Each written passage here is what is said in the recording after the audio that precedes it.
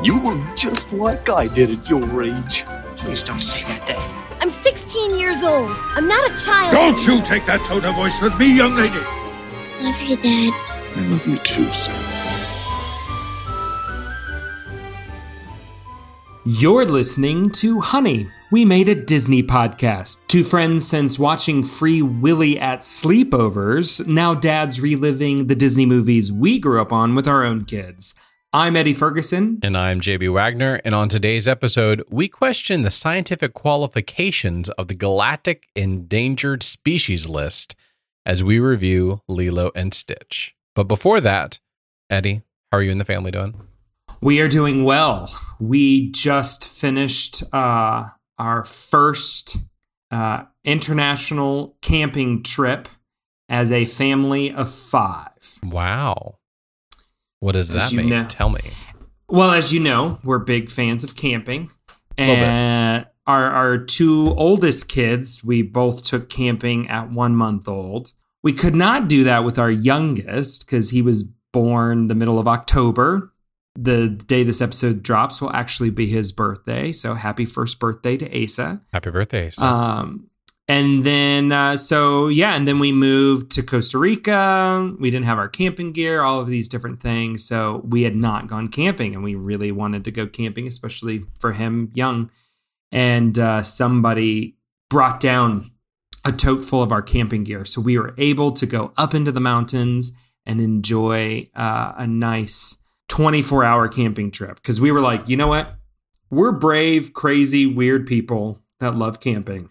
But 3 kids and a dog in the rainy season. You're asking for it. Let's just give this a trial run. Let's just do 24 hours out and back. And we had a lot of fun. It was a lot of fun. We actually we got a little bit of hiking in, got a little bit of hanging out in the tent and everything like that. So it was a good time. Did you did you get any sleep? I did more than my poor wife because I can just sleep anywhere. I always say this is my superpower. It is your superpower. You actually don't sleep well in a normal bed. Right. So I sleep like a baby like this. She, on the other hand, was freaking out the whole time that the kids were going to be too cold or some wild animal native to Costa Rica was going to break into our tent and eat our kids or something, which there's like no predators here. But nonetheless, she did not sleep as well. But we survived. We made it through. No howler monkeys? No howler monkeys. I know that is a favorite of yours. I just assume everywhere has howler monkeys now. Sleep under the howler monkeys. They are here in Costa Rica. But where we went was too cold, too high up in the mountains for that. So, yeah. So sad. When you come and visit us, we'll take you camping here because I know how much you love. Can't wait. I've been waiting for the next time. The last time I went camping was with you in Mexico in 2012. So it's high time. It's been 10 years. It's been a decade, Eddie. And you have to admit, that was a pretty sweet camping setup. Like we were right outside the ruins of a Mayan civilization in the jungle with like howler monkeys all around. That's pretty sweet. It was not sweet, not sleeping, and then being delirious walking around the Mayan, wherever we were. That first time, I barely remember anything. Palenque was where we went. It was sweet. But yeah, you received the curse of me being able to sleep anywhere and then you couldn't sleep. So here I am over there snoozing and you were wide awake. I was so glad to have the hostel after that. That was so much better. So much better. But we saved a ton of money. Yes, we did. And in those days, that's what that was all about. But enough about me. Let's get to a little bit of Disney news. We don't have a ton out there. We've got a kind of a special surprise, some Ferguson Disney news, but let's start with an ode to one of our favorites, not necessarily Disney related, but Robbie Coltraine, aka Hagrid, passed away this week. Sad news. I'm sure that all the Harry Potter films are now the number one streaming item on a lot of different platforms right now. A lot of people renting it to honor him. Definitely would you say that he's the top side character in those films? I don't know how you necessarily put Dumbledore, if he's like a main character, if he's like a side character, but he's definitely like right up there. Yeah, he definitely would be. I always think of Robbie Coltraine was the only, to my knowledge, from all the like behind the scenes stuff that I've watched, was the only actor that J.K. Rowling specifically requested to play a character. Wow. Makes sense. She specifically said, I want him, Robbie Coltrane, to play Hagrid. So there was on that one. We had some other sad news. Angela Lansbury passed away this past week as well. I knew there was someone else. 5 days short of her 97th birthday. And Angela Lansbury is one of my favorites. Growing up, my mom is a big Murder, She Wrote fan, so we always were watching Mom still watches Murder, She Wrote all the time, even though she could probably quote it and knows who the murderer is on every episode. But she's known for Disney fame in such classics as Bedknobs and Broomsticks and Beauty and the Beast. Two of my quintessential favorites. First take, only take. Yeah, A Tale as Old as Time. First one out of the gate, just on her. And I mean, she's done a lot of other things as well. If you've never seen the original Manchurian Candidate, she gives one of the most bone-chilling performances of all time in that film. I've not seen that. I should go see that.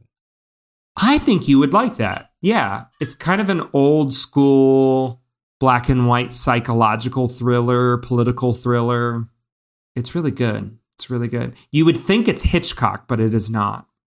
Yeah, and I heard her say this, and it was said in an interview. It's the only time she ever played a villain, like an out villain. Interesting. Mm-hmm.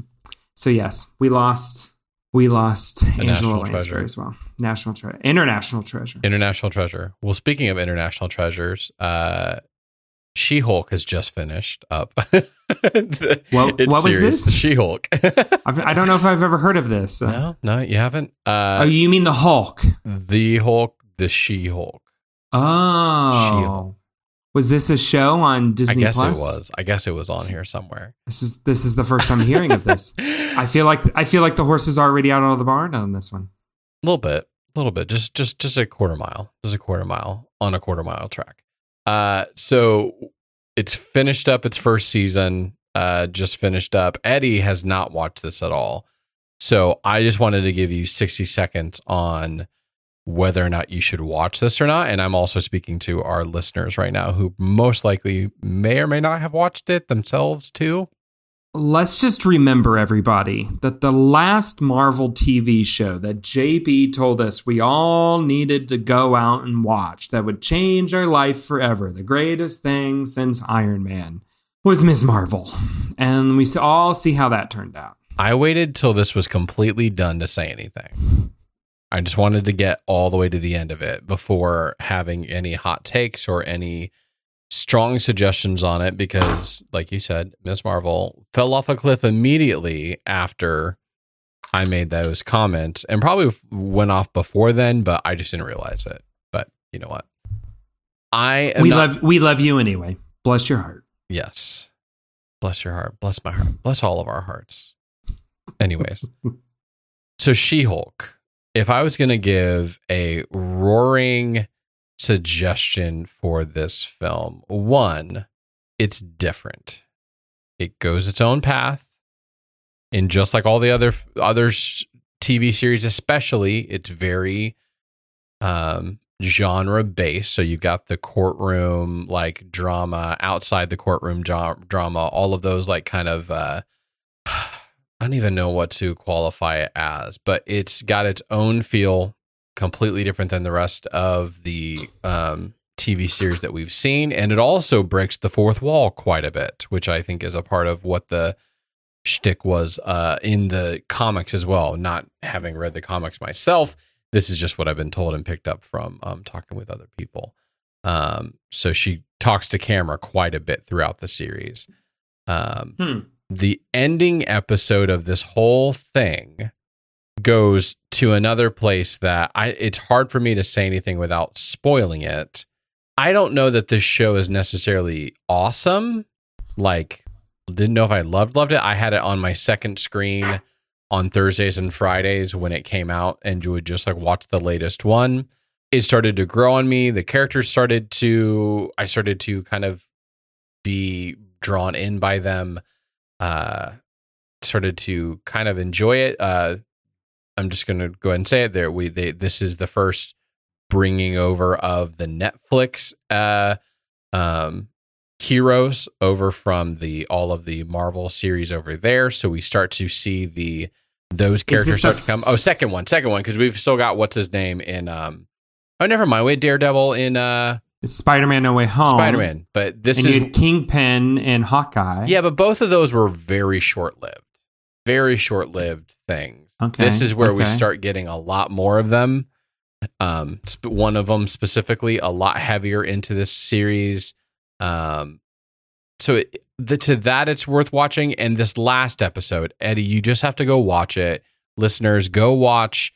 I'm not saying you should skip over to the last episode, but man, there's something I want to have more of a discussion about. And Eddie, I'm just dying for you to go see it. So if you start watching it and you hate it, just go to the last episode. We need to at least talk about that because there is a special appearance of a big name Marvel figure. How many episodes am I talking about here? Like what amount of commitment I believe are you asking of me? I'm asking you for you to try it. And then if you hate it, just go to the last episode. That's all I'm and it's kind of like the ending of the last episode when she really breaks everything apart. Like you'll know what I'm talking about. Okay. But you might just hate it no matter. You know what? You're probably just going to hate it. So what am I telling you? We're talking about 9 episodes. Is it 9 episodes? They're short. 9 episodes. They're short. Okay. They're like 30 minutes or less. I'll see what I can do. Oh, they're all like exactly 30 minutes. That's actually pretty impressive for what they've been doing, which has been all over the map. I wonder if they made them because that's the genre. Okay. Anyways, so that's it. I don't have anything else wrong. There's a fun moment in the last episode where some people are all in on it and some people are like, this was the dumbest thing I've ever seen. But I'll give it a gander. At least try it and then jump ahead once you've decided that it sucked. So don't hold me to it. I tried to be as elusive as possible so you can't hold me to it. You know, I'll make something stick. I'll get you somehow. But Eddie, last but not least, you are going to make all of our listeners jealous, especially anybody who cares this much about Disney as we do. So let's just say this. For those of you who hadn't, I think I've mentioned it a few times. You've joked about it. But we belong to the free version of the D23 fan club, which pretty much just means we get like a monthly email newsletter. That's it. That's like all you get. There's nothing special about this thing. And so we're traveling along, and this is fall of 2019. And Sarah checks our email. She sees, oh my, we just got something from D23 that says if we prepay for Disney Plus for 3 years, we can get it for essentially, I can't remember what like $1.99 a month or something like that. It was crazy. I was so upset you didn't tell me about this. What? So we get it. And apparently we are one of the earliest subscribers to Disney Plus, apparently. And also because like we were on, we paid it all up front. And then also like we're on a reoccurring payment for whenever it kicks back in. We just we know we like the product. We're going to use it. We got randomly selected for something Disney's calling the Disney Drop. We got a random email the beginning of September that said, thank you for being a loyal subscriber. We want to send you a box full of an estimated $150 worth of Disney merchandise. Insane. Free. Well, and what is amazing is we only paid like $150 in the first place for the 3 years. So maybe that's why they did it. $150. We're kind of looking at this going like, we did, it's all a wash or whatever. I mean, so it had like a random question, like, what are you? It was like fantasy, mystery, or adventure, something like that. And you picked one of those three and they sent you a box based off of that. We picked adventure. Of course. No shocker there, of course. And we've been waiting with bated breath because what we learned through the intranets is that the boxes were specifically themed to different movies. And so you might have gotten like a Cinderella themed box, or you might have gotten a, Spider-Man box or different things like that. Again, we picked adventure and we got a Toy Story themed box. Ooh. I know, right? So let me pull some of these items down. We didn't get the big box down because my parents just arrived and they packed it down as much as they possibly could. But we got quite the array of different items. Now, first of all, we got like this giant card, and JB can see this on the video that says Disney Plus and a little something about like, thank you for subscribing or whatever. And then on the inside is just a reminder of all the Toy Story things that you can stream on Disney Plus. If you forgot. Just in case you forgot. And I'm not going to lie, they fill it out a little bit with Forky Asks a Question, which I'm okay with because I love that series. They have a thing called Movie Charades, but this is what was most intriguing. Look at this, JB. They created Toy Story scene bingo cards for all four Toy Story movies, okay? Do you see these out here on the outside? And so in essence, what you do is you cut these cards out and you watch Toy Story together. And when you spot the scene that this little picture's from, you get to put a little token on there and you play Toy Story bingo as you watch it. Have you done this yet? No. I mean, we literally just got this like 2 hours ago. You're opening it as you go right now.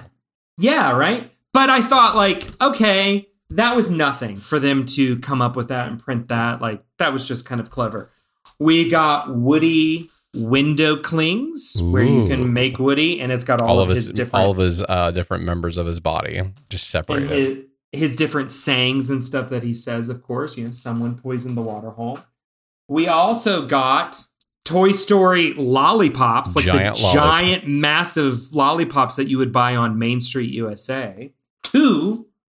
While Eddie's getting the next thing, if you would like to watch Eddie unwrap all of these things, you can go to YouTube and go to our Honey We Made YouTube account, and you can actually watch all of these things. So just plug in our YouTube channel there. So we got a series of 3 little like lunch box, like Rubbermaid totes, like Disney styles, but you've got To Infinity and Beyond with Buzz. You've got the Rescue Squad with Woody and Buzz. And my personal favorite, it's Hang Time with Chicky and Bunny. These are little Tupperware things? Yeah, like, I don't know. We're like, oh, that's fun. We got Toy Story playing cards, which I haven't even opened yet. Like a straight deck of cards, like a normal deck? Like a straight deck of cards. We've got reusable straws with 4 main characters, Woody, Buzz, Bo Peep, and Rex on them. We got a recipe card if you wanted to make green alien avocado toast. It looks pretty funny. We've got a like lithogram, like the 3D picture postcard thing of Woody, Buzz, and Jessie. In the desert, moving around. Yep. Right. This was one that was pretty sweet. see if I can open this up. It's from the Walt Disney Archives collection. We got a print on acrylic. I don't know if you can see that. A scene from the original, one of my favorite scenes in the original movie. And this is a drawing. This is like a storyboard. Well, it's from the storyboards, but it's on like acrylic glass. Interesting. Isn't it? And it's got some interesting facts from the archives about it. So it's almost like a piece of history there, Eddie. Piece of Disney history, you know? This one, I think you will think is really cool. It is a Space Ranger pin. Ooh. And it's certified authenticity, too. I know. Designed specifically for the Disney drop. So next time I go on Buzz Lightyear Ranger Spin, I'll have to put this on there. Wear that as we do that.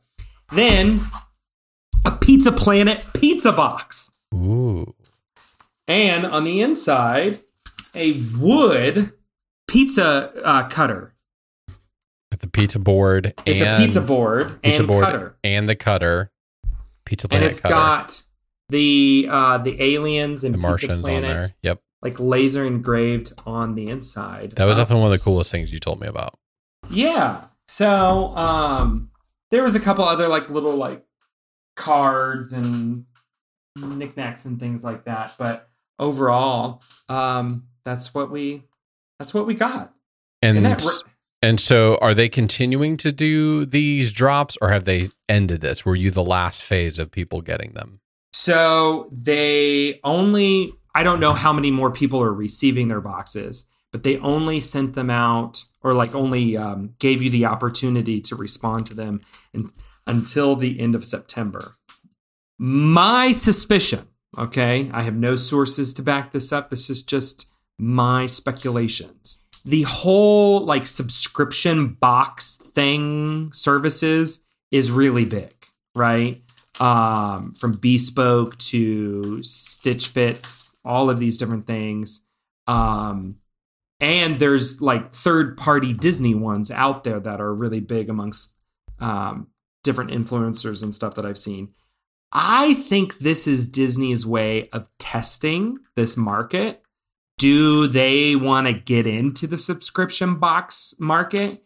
And who better to test than your quote unquote most loyal fans? Like your first adopters, in essence, is what. The hardcore Disney fans of my life are all were amazed at these things and also very mad that they weren't the ones chosen for it. I think overall it's a good test, but at the same time I know that there's a lot of people that were mad that they were not the lucky few as you and your wife were, Eddie. I know. And, I wish everybody would get... And, I mean, we were totally shocked. Like, we just got it one day, and it was like, oh, okay. Sure, I thought it was a joke, honestly, when they first sent it. I started searching the internet, because I thought, this has got to be some kind of a scam. But it's like, no, this is legitimate. This is what it is, so... All right, JB, I have opened the Toy Story playing cards. Who do you think is on the Jack? Which character would be on the Jack? Forky. No, it is Buzz Lightyear. Buzz Lightyear's on the Jack. Isn't that interesting? Jack. I was thinking the Joker. Guess who's on the Joker then? If it's not Forky, Rex. I don't know why you would pick Rex for that. The Queen? Anytime. Bo Peep. You don't want to guess. Okay. I won't do any guessing. I can read the room. I was just like, are we going to literally go through every single card? The King. No, so only the face cards actually have characters. All the other ones are characterless, apparently. So the King is Woody. Of course.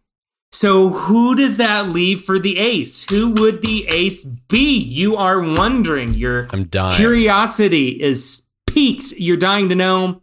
The aliens, of course. A for aliens. A for Aliens, maybe, but yeah. So there you go. We were excited. We like Toy Story, though. Since our Disney Tag episode a few weeks ago, there has been ongoing marital counseling. Once I learned that my wife doesn't like the first Toy Story. Oh, of course. Yeah. She specifically called it out as the most overrated. There's a lot of marital counseling that I'm sure you've been having since then. I had no idea. That was a discovery for me. If you haven't listened to that episode, I would like to say it was a mighty fine one. I thought it was a good episode. We're to celebrate our 2-year anniversary of the podcast. The Husbands and the Honeys episode. Husbands and the Honeys. It was fun. Our, 30 different random questions on Disney. The one and only episode we're ever going to get my wife on, and only because we tricked her and said Sarah was going to be on there too. So, though your mom wanted the video, and we didn't video that one. We didn't put out the video for that one. That was I couldn't get that as well. That was sacrificed to be able to get her on the podcast. Indeed, promised her we would be in a video. We'll have to see if a Disney drop becomes a legitimate thing. Yeah, I don't know. I don't know what I think of these subscription box things, because you pay like these flat fees, and there's things in there that I'm not sure you would buy, or that you would want to keep. Like, this box is cool, super thankful, love it. Thank you, Disney. We're not being ungrateful. But I look at it and I go, I don't know if I saw any of these like in a Disney merchandise location. If I'm going through the Emporium on Main Street, I don't know if I'd be like, I have to have that. I have to buy that. The Tupperware, you're not gonna jump over some people and push some kids down to get the Tupperware? I don't know. It's hang time. That's a pretty sweet one. I do kind of want it. If I come visit, you might not still have it on your shelf after I leave. We'll have to hide that one away. It'll show up in the corner over here. But anyways, that is it for all the Disney news, and that is not why we're here today. We are here to continue talking about all the movies from 1988 through 2005, aka our childhood, and continuing that move. We are getting so much closer, Eddie. We've only got a couple years left on our march here through all of these films. And so today we are talking about the next installment in the Disney movies from our childhood, and that is Lilo and Stitch. Cue the Disney sound effect.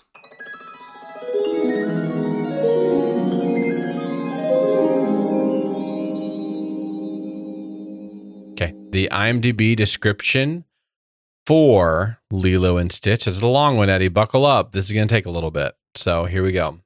A young and parentless girl adopts a dog, quotation marks, dog, from the local pound, completely unaware that it's supposedly a dangerous scientific experiment that's taken refuge on Earth and is now hiding from its creator and those who see it as a menace.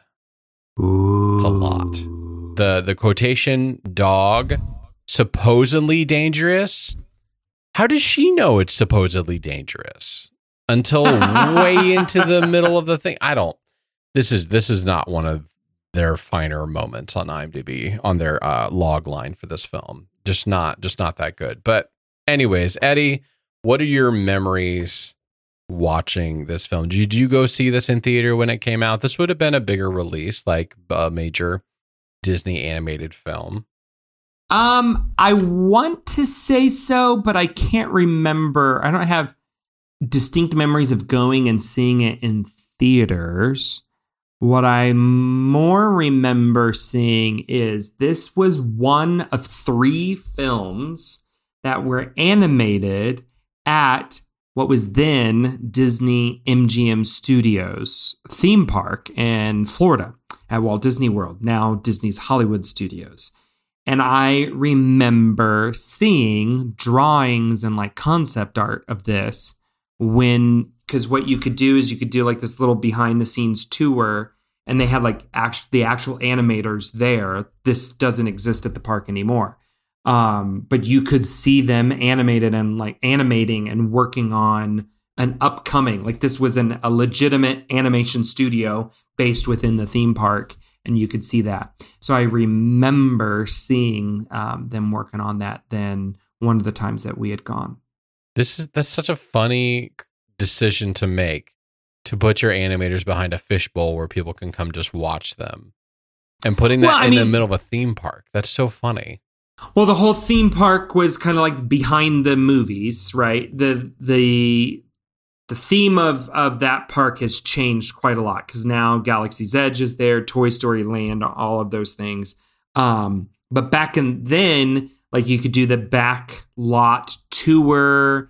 They had, the Streets of America. They had a lot of different things that were all like, go behind the movies, see how we make the movies and everything. And so, of course, it's Disney. They've got to have a section on like learning and understanding how animation is made. But yeah, you're right. Like that must have been really weird to be an animator sitting there while, people in their goofy hats and eating some popcorn are standing over your shoulder and some plexiglass, like watching you animate this film. So but yes, there's multiple films that they did this with. Mulan, Lilo and Stitch, and Brother Bear were all produced there. Interesting. I did not know about this. And I mean, there was a few other pieces of other things that were like scenes or sections were made there, but these 3 whole movies were done there. Yeah, for me, I don't remember seeing this when it first came out. At some point, we all saw it, just as much as all the other Disney films that were coming out. But I have fond memories of it. It wasn't anywhere near the top of my list of go-to movies. We never owned this ourselves. It was just a fun alien comes to Earth, fish out of water story back at that time. I don't know that I had a lot of strong pull to continue to watch it or anything like that. For some people, it is one of their favorite films for sure, because it is a very different film. Even the artwork that on IMDb for this has Stitch sitting on the ground, just chilling there with a dog tag on, and all of the more famous, especially 90s characters. There's a couple other older ones in there too that are just like the genie looking in like shocked face, looking down at Stitch, because he is just the weirdest creature that has been created by Disney. That would be another piece of this that I do remember distinctly. The marketing campaign was Stitch wrecking movies from the 90s, like Disney movies. So like the first trailer was Beauty and the Beast, when they're dancing in the ballroom, Tale as Old as Time. He actually climbs up on the ceiling and like makes the chandelier crash and fall in between them. I remember that, like this being a very distinct marketing campaign where they're kind of using him as the foil to better known at that time Disney movies. Yeah. So rewatching this, what would you think about it?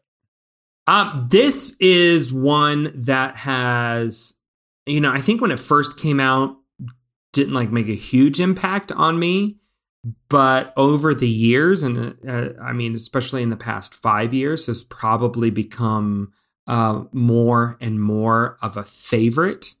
So, and even it's hard to even say like this was a rewatch, because this is just one that we watch together as a family frequently enough. But yeah, like I love this storyline. I love the family story set within kind of a science fiction world. I've said this before. I like when Disney tries to play and do different genres, like try something a little bit different with animation.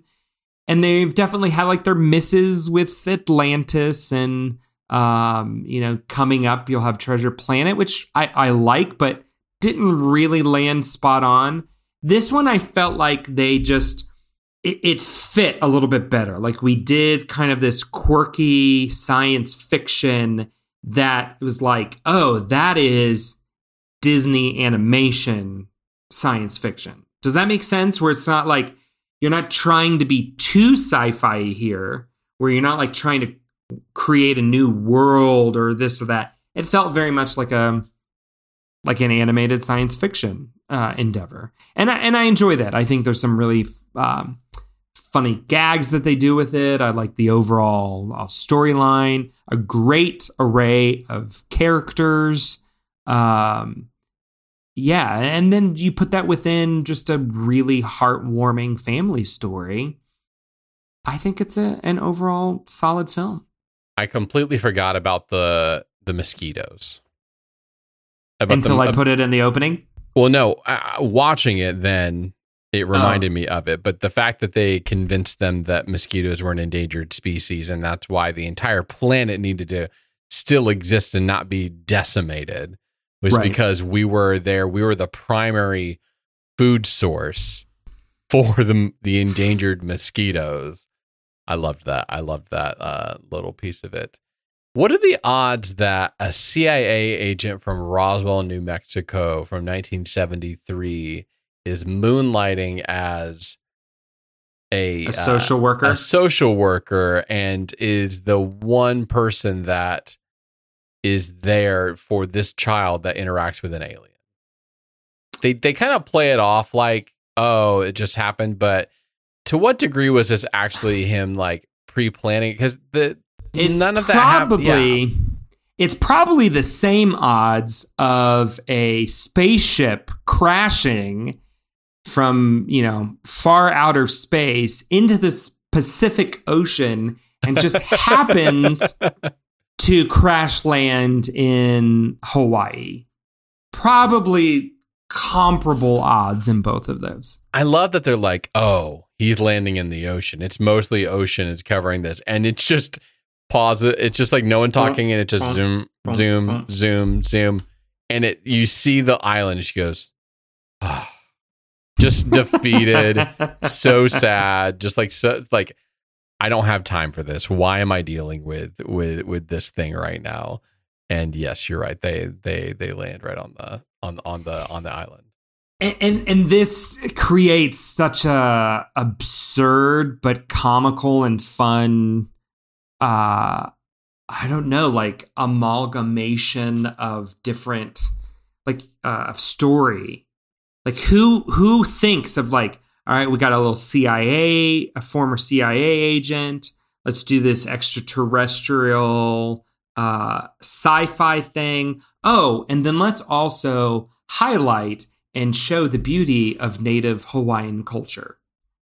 Huh? What? How do those all go? It's a melting pot. It's a melting pot of genres. Let's add this wonderful storyline of adoption and, two sisters trying to make it work after their parents have passed. It's like, what? These all shouldn't go together, but they work. It works. And why does it work? Really well? Yeah. What do you think makes it work? Because they shouldn't all. This is a thrown together situation. I think it works because you have such a solid central character that this is all based around. Lilo or Stitch. See, I was going to say Stitch. Ooh. One, Disney could not have created a more perfect character for merchandising. Right? I love how, Wikipedia calls him a blue extraterrestrial koala-like creature. Okay. Better known as Experiment 626. I think so much of this builds around Stitch. I have to admit, I think Stitch is one of my favorite Disney characters. We do Disney pin collecting. And one of the things that we've chosen to do is like each member of our family collects pins of a specific Disney character, not just like randomly collecting Disney pins, but of a specific character. And I collect Stitch pins. So I have Stitch on Tower of Terror. I have, Stitch in the spaceships from Tomorrowland, like all of the different Disney pins that include Stitch. Those are the ones that I look for and collect. Because I think he's a fantastic character. He's one of my favorites. That's a very random fact I didn't know about you, Eddie. You collect Stitch pins. That's a choice. That's a very specific choice to go Stitch. It is, and I don't. Do you know... see yourself in Stitch? Is that what the deal is? Is that the psychograph on this? Do you feel like a Stitch, Eddie? Do you feel like a Stitch out of water? A case could be made. A case could be made for that, but no. And it's funny, as I went, like, I've discovered, oh yeah, I'm like gravitating, collecting all of these, and why am I doing that? I don't know if I would say he's like. It's one of my favorite Disney movies, but I really like him as a character. And if you go into Disney parks, you see him everywhere. There are plushes, t-shirts, you name it. They market the living daylights out of this character. 4 arms or just 2? Mostly just 2, because that's how he lives. He only busts out the 4 arms when he actually has to. So this movie plays a certain type of humor that I know that I just love so much. And it's the humor where people are oblivious and doing the completely wrong thing over and over again. The entire scene with her trying to just have an assembly. I felt so bad for the older sister. She's trying so hard to do what's right, to just come home, just picking up her sister in that opening section from school, and she's been a pain, and she's just trying to, and then the social worker's just waiting for her. She's trying to like unnail the door to get inside, and and Lilo is just flopped on the ground listening to sad Elvis music, and it just like it would drive me insane in some moments. Or like, just be normal, which she's not. She's a special little girl. And then you start to really feel for the girl, and she's just a quirky little kid who has her own way of doing things, like just, and takes it like really drawn towards. She is the human version of Stitch in her own little way. But it still made me so frustrated for the sister, and I was like, the older sister, I'm like, I get you, and I'm so sorry that you're having to deal with this and trying to grow up faster than she had to be, and being a parent to her own sister. I love the line where she says, I like you better as a sister than a mom, and you like me better do you like me better as a sister than a rabbit? That whole exchange they have, that heart to heart, you get it. Like, man, this is, why don't you sell me and buy a rabbit instead? Like, I felt it was such a hard moment. Her older sister having to just like corral her, also just trying to keep her from being taken away and stuff. And she's just not helping whatsoever. And it's sad. I agree with you. I think like the whole way through you feel for Nani and like are rooting for her, and you're like, no. And the beginning of the film, I can't stand Lilo. It's just brattiness or whatever. But I think what you're touching on is probably why this movie works so well. Is there's a ton of heart like in the center of it, and you feel for these characters. Real stakes right up front. You're about to lose the sister. Yeah. And you forget at all, like, that he's an alien, really, or that this is a somewhat sci-fi film. Like, that quickly gets taken to the back burner. Like, you have the opening sequence, which is very science fiction heavy, but then we come to Hawaii, beautiful opening sequence of animation in Hawaii with that song. And then when you realize the stakes in the story between Lilo and Nani, boom. I mean, the hook is in there. It is set. You care about these characters, and you begin to feel frustration even with Stitch, right? Because yeah, he's cute and adorable, and you're like, oh, this is a fun little character. But then you realize he's really messing up with this. And you, as the audience, at least for me, begin to kind of go, just get rid of him. You know, like you start to doubt your love for this character. Then you see this huge arc in him as well, and an arc in Lilo.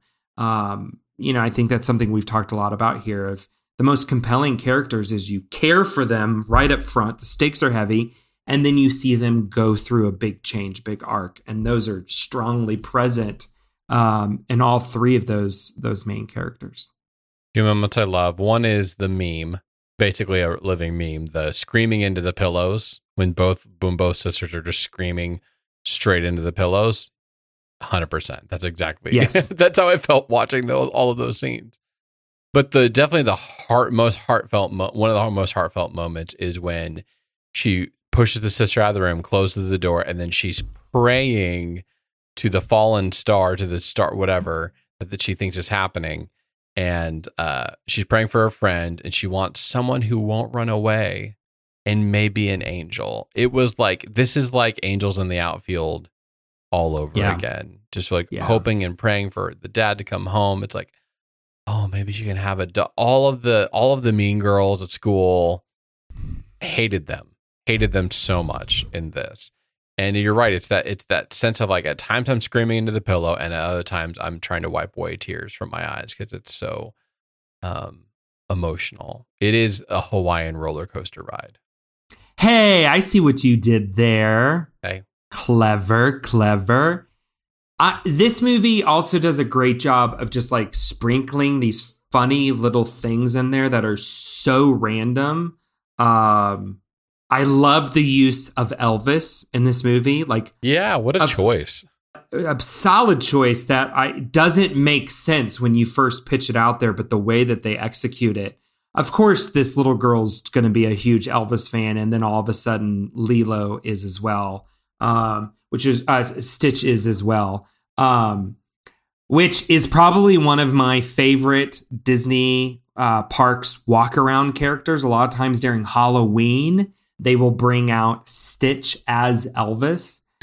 I've not been able to meet Elvis Stitch. That is on the Disney bucket list. I can see you losing your mind for it. Oh, for sure. I also, so random, but Lilo's collection of pictures of overweight people on the beach. The photos are great, and there's no payoff. It's just it's there, and then you move on. It just helps round out her character as, okay, she's a very eccentric girl who doesn't fit in with all the other girls around her, and it just kind of sets up the heart of this so much, but it is really, really well done. I also like the Dr. Jumba Jukiba, if that's his name, or Agent Wendell Pleakley, the two aliens that are initially set to go capture them. And they've just got a kind of an interesting little two comedians banter type of feeling to them that are very interesting, very watchable. It's a very interesting choice to have them like go down there, and immediately Stitch knows they're after him. And they're just chilling, waiting for the right moment to strike. And they're just like around all of the time, instead of being like, oh, when are they going to catch him? It's like, oh no, they're just here, and they're just waiting for either Stitch to give up or the right moment to where nobody is there. It was just like, that's a very specific choice to do that, instead of the normal, like, wondering when they're going to pop up and wondering what's going to happen. It's like, nope, they're just here. They're just hanging out, waiting for the right moment. And then you have the Captain Gantu that comes up, kind of like a shark-like character, the apparent like second command guy. And so you've got these great kind of chase sequences. The climax, the finale of this, I thought was very, very compelling, like very moving. When Lilo accidentally gets caught, and then Stitch is going after her, all of those different things, where you really begin to see the change in his character, and that arc kind of coming around to the other side. That's just kind of a fun, great little moment there at the end. Have you seen the videos online that show, they show that evidently when this movie first came out, the whole crash stuff, or not crashing, but the plane was flying through the city, and they remade it after 9/11. Do you have details on that for us, Eddie, or was that something you looked into at all? Yeah, so this movie came out in June of 2002. So they would have been deep into production, turning the corner really towards the end. And that whole final sequence, they had hijacked a passenger like jumbo jet. And they were flying these jumbo jets around, kind of chasing, or at least the bigger one. And after 9/11, of course, this is not a thing that audiences want to see on their screens for entertainment. And so they went back and redrew that whole final sequence within a more spaceship looking, airplane.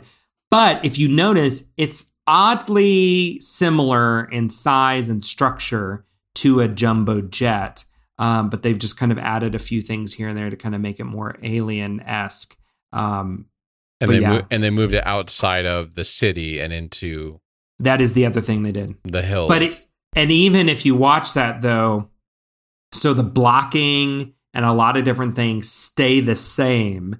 They just made slight adjustments. So even within the hills and things like that, it was the same movement as if it were downtown in city. They just kind of used the hills to replace the buildings. There were several things that all came out around the same time that had something to do with a hijacked plane, and a lot of them either ended up being like put away or just didn't do very well because of it, or they redid it. This being one of them. But I know Donnie Darko was another movie that came out that year, and part of the storyline is a giant turbine like falls into the home from the sky, from a jet that fell out of the sky. And that was one of the reasons why that movie initially tanked and then had a whole nother life as a cult favorite film on VHS and DVD after the fact. And that was one of those ones like, yeah, no one wants to see a plane crash right now. Well, and I even think of, you and I both have watched a couple times, like The Day in the Life at Pixar, following John Lasseter as he's the director of Cars 2. And they went in and redid something that had to do with radiation in Cars 2. Cars 2, because of the nuclear plant explosion, in Japan that had happened. So, I appreciate that they're sensitive to those types of things. This was big. Like, this is going in and doing some pretty serious reanimation of different sequences. So Eddie, I've got one of the quotes that I really love, that from Bubbles, which we didn't spend too much time on. Bubbles, voiced by Ving Rhames. Love that guy. Perfect character. Perfect choice of voiceover artist for him too. Just perfect voice. Perfect. Yeah, like the whole CIA agent becomes social worker. Owen, let's name him Mr. Bubbles. Like, thank you. Thank you for all of that. Like, yes, that's what I want in all of this. Yes. And he's the one that convinced them that the mosquitoes are endangered species. There's a little bit of this is a little far-fetched on him being the one that is with the child. That, like, I was expecting there to be more of a tie-in. Like, if he would have come in after the animal came, then it would have been a little bit more like, oh, he saw what's happening and stepped in or whatever. But the quote that I love from him is, "You have been adrift in the safe harbor of my patience, and I'm losing my patience," or something like that. He's like, you're about to be outside of it, and we're gonna have to move it. But then also you need to think about what's best for Lilo, even if it's without you in the picture. I'm like, oh, he's so right, but it's also so scary. I'm so afraid right now. So just wanted to add that little nugget in that I really loved. I love all the random movie quotes that I can write down. And if to go back to the previous conversation about the Disney Tag episode we did, I called up this movie as my favorite quote. Ohana means family, and family means nobody gets left behind or forgotten, which is a beautiful story. I mean, it's a beautiful kind of not just phrase, but I don't know. That's the main thrust of this film, right? Of Stitch realizing that about them, and then the two sisters realizing that about each other. It's just really, yeah, this is really beautiful. Okay, Eddie, do you want to go first, or should I go first on how we're going to rate this film? I think I am going to go.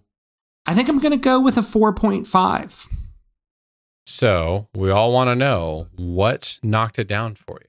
What knocked it off that half a point? I don't know. It's more like it just doesn't hit all the way up. What are you missing? What are you missing? What is leaving you cold? Why are you asking me these You're basically questions? giving it a 1. I want to know why you hate this film. Just kidding. You'll come out of here and just be like, man, It was a we're terrible. going to watch it again. It's terrible. We all know you're the grouch of the two of us. It's Scrooge, but whatever. I don't know. Well, was there a scene or a moment where you're like, ugh, if this could have just been that much better? Was there not enough musical numbers in here? There was only a couple? No, I love the music in this. And in fact, the credit song is one of my favorite credit songs in all of Disney because it is Elvis, but performed by Winona Judd, which everybody knows the Judds were my first crush and still one of my favorite music groups of all time. So Winona being in this just kind of makes this a little extra special. I could use a little bit more humor and a little bit less drama. I felt like this just kind of tilted a little too much to the drama side of things. And there's a few moments in the middle that make this just a little slow because of that. I think overall, that would be my critique. There's just something about it where I'm like, okay, I don't feel like it's not soaring. I'm not blown away by the animation style in this. I don't think that there's like any particularly bold or beautiful artistic choices in this. I love the opening Hawaii sequence, and that's about it, just from an artistic standpoint. I'd say those two. The dedicated Hawaii scenes are all gorgeous. They're all amazing. The surfing and those kinds of things. Yes, you're right. Outer space and some of the those kinds of stuff not as great. Sometimes when they're just in the jungle, it feels pretty bland. Like even looking here right now at the where we've got the plane sideways. There's nothing screaming. Well, so it's crazy good stuff. And you know what I've realized? So my kids have started watching the Lilo and Stitch, the series on Disney Plus. I don't know if you've seen that. It's actually kind of interesting. It's kind of fun.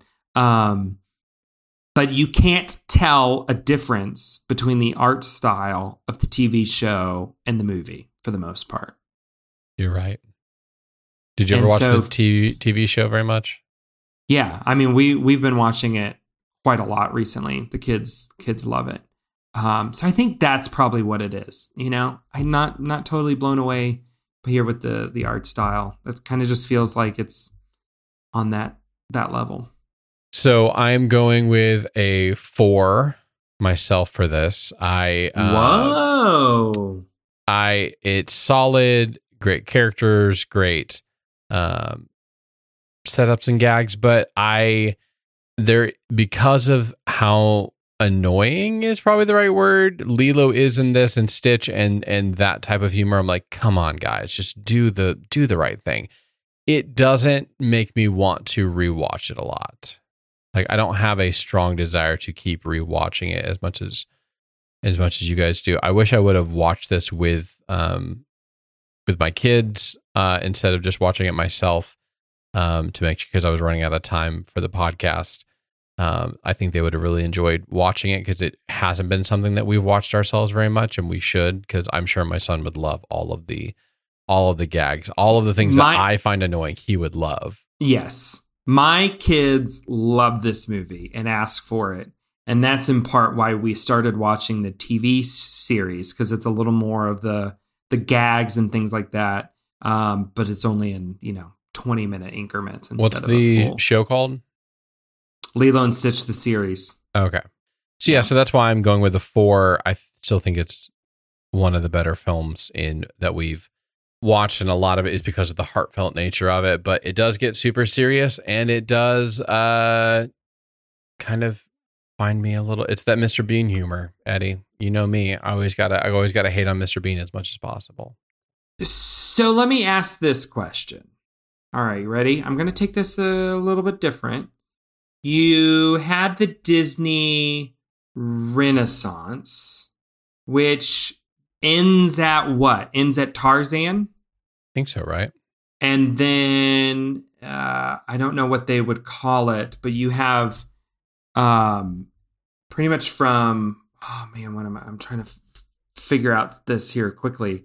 But starting with Dinosaur all the way until you hit post Chicken Little. I'm trying to figure out. I guess the question that I'm trying to ask is this the best animated film of this era of Disney animation studios? I can't see another film on here that would have beat out it. Just looking through all of them in here, I think this might have been the best film that they did. So in these 5 years, at least that we're looking at it, on our list at least. I'm sure there were other films that happened after this, but so would we say it's better than Emperor's New Groove? Well, that's a tough one. You know me. Evidently, I hate Emperor's New Groove, according to the people that have listened to this podcast and love it. We're giving it this. I did not plan this. I did not see this, but I'm looking back. We're giving Lilo and Stitch the exact same numbers as we did Emperor's New Groove. I a 4.5, you a 4. The eternal grouch that you are. Well, so the difference is the Emperor's New Groove has a ton of quotable lines, and I would say not a great central character in Cusco. Like he's not the best part. You're going to retread your danger ground. I'm going to retread the danger because he doesn't have any sort of like arc or change, or he just gets mildly less mean. Just a little bit less mean. You're not watching that story for that. The best parts of this film are the heart that it has. So it's a completely different thing. And the other one is just way funnier. Like the Emperor's New Groove is way funnier than I find this film to be. It's a completely different type of humor. So they're not the same movie, but they kind of do end up in the same spot. I would still rather watch the Emperor's New Groove more than I would Lilo and Stitch. Okay. I would call them neck and neck. Us tying these makes sense in my head now that I look back on it. Well, Lilo and Stitch is more of a classic Disney animated film. Emperor's New Groove is, we need to get this film out because we have a contractual obligation to McDonald's. So yeah, go make something. And this is what happens when you have those comedians in charge of it. This Wikipedia section says Lilo and Stitch, an offbeat comedy drama, that's a great way of describing this, became the studio's first bona fide hit since Tarzan upon its summer 2002 release, earning $273 million worldwide against its 80 million production budget. Okay. So there you go. And with that, your life has been forever changed by another episode of Honey, We Made a Disney Podcast. Be sure to subscribe wherever you listen to your other favorite podcasts. And while you're there, please give us a 5-star review or share it with your best friend. You can also check us out at honeywemade.com, where you can see our full movie list as we continue to go through all of our Disney movies from 1988 to 2005, which is our childhood, including next week's when we review a movie I didn't know existed till I had to write it in here, which is the Country Bears film. Did not know existed. We've got a lot to go in on that one.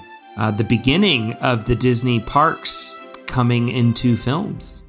Thank you for listening, and remember, Ohana means family, and family means nobody gets left behind or forgotten.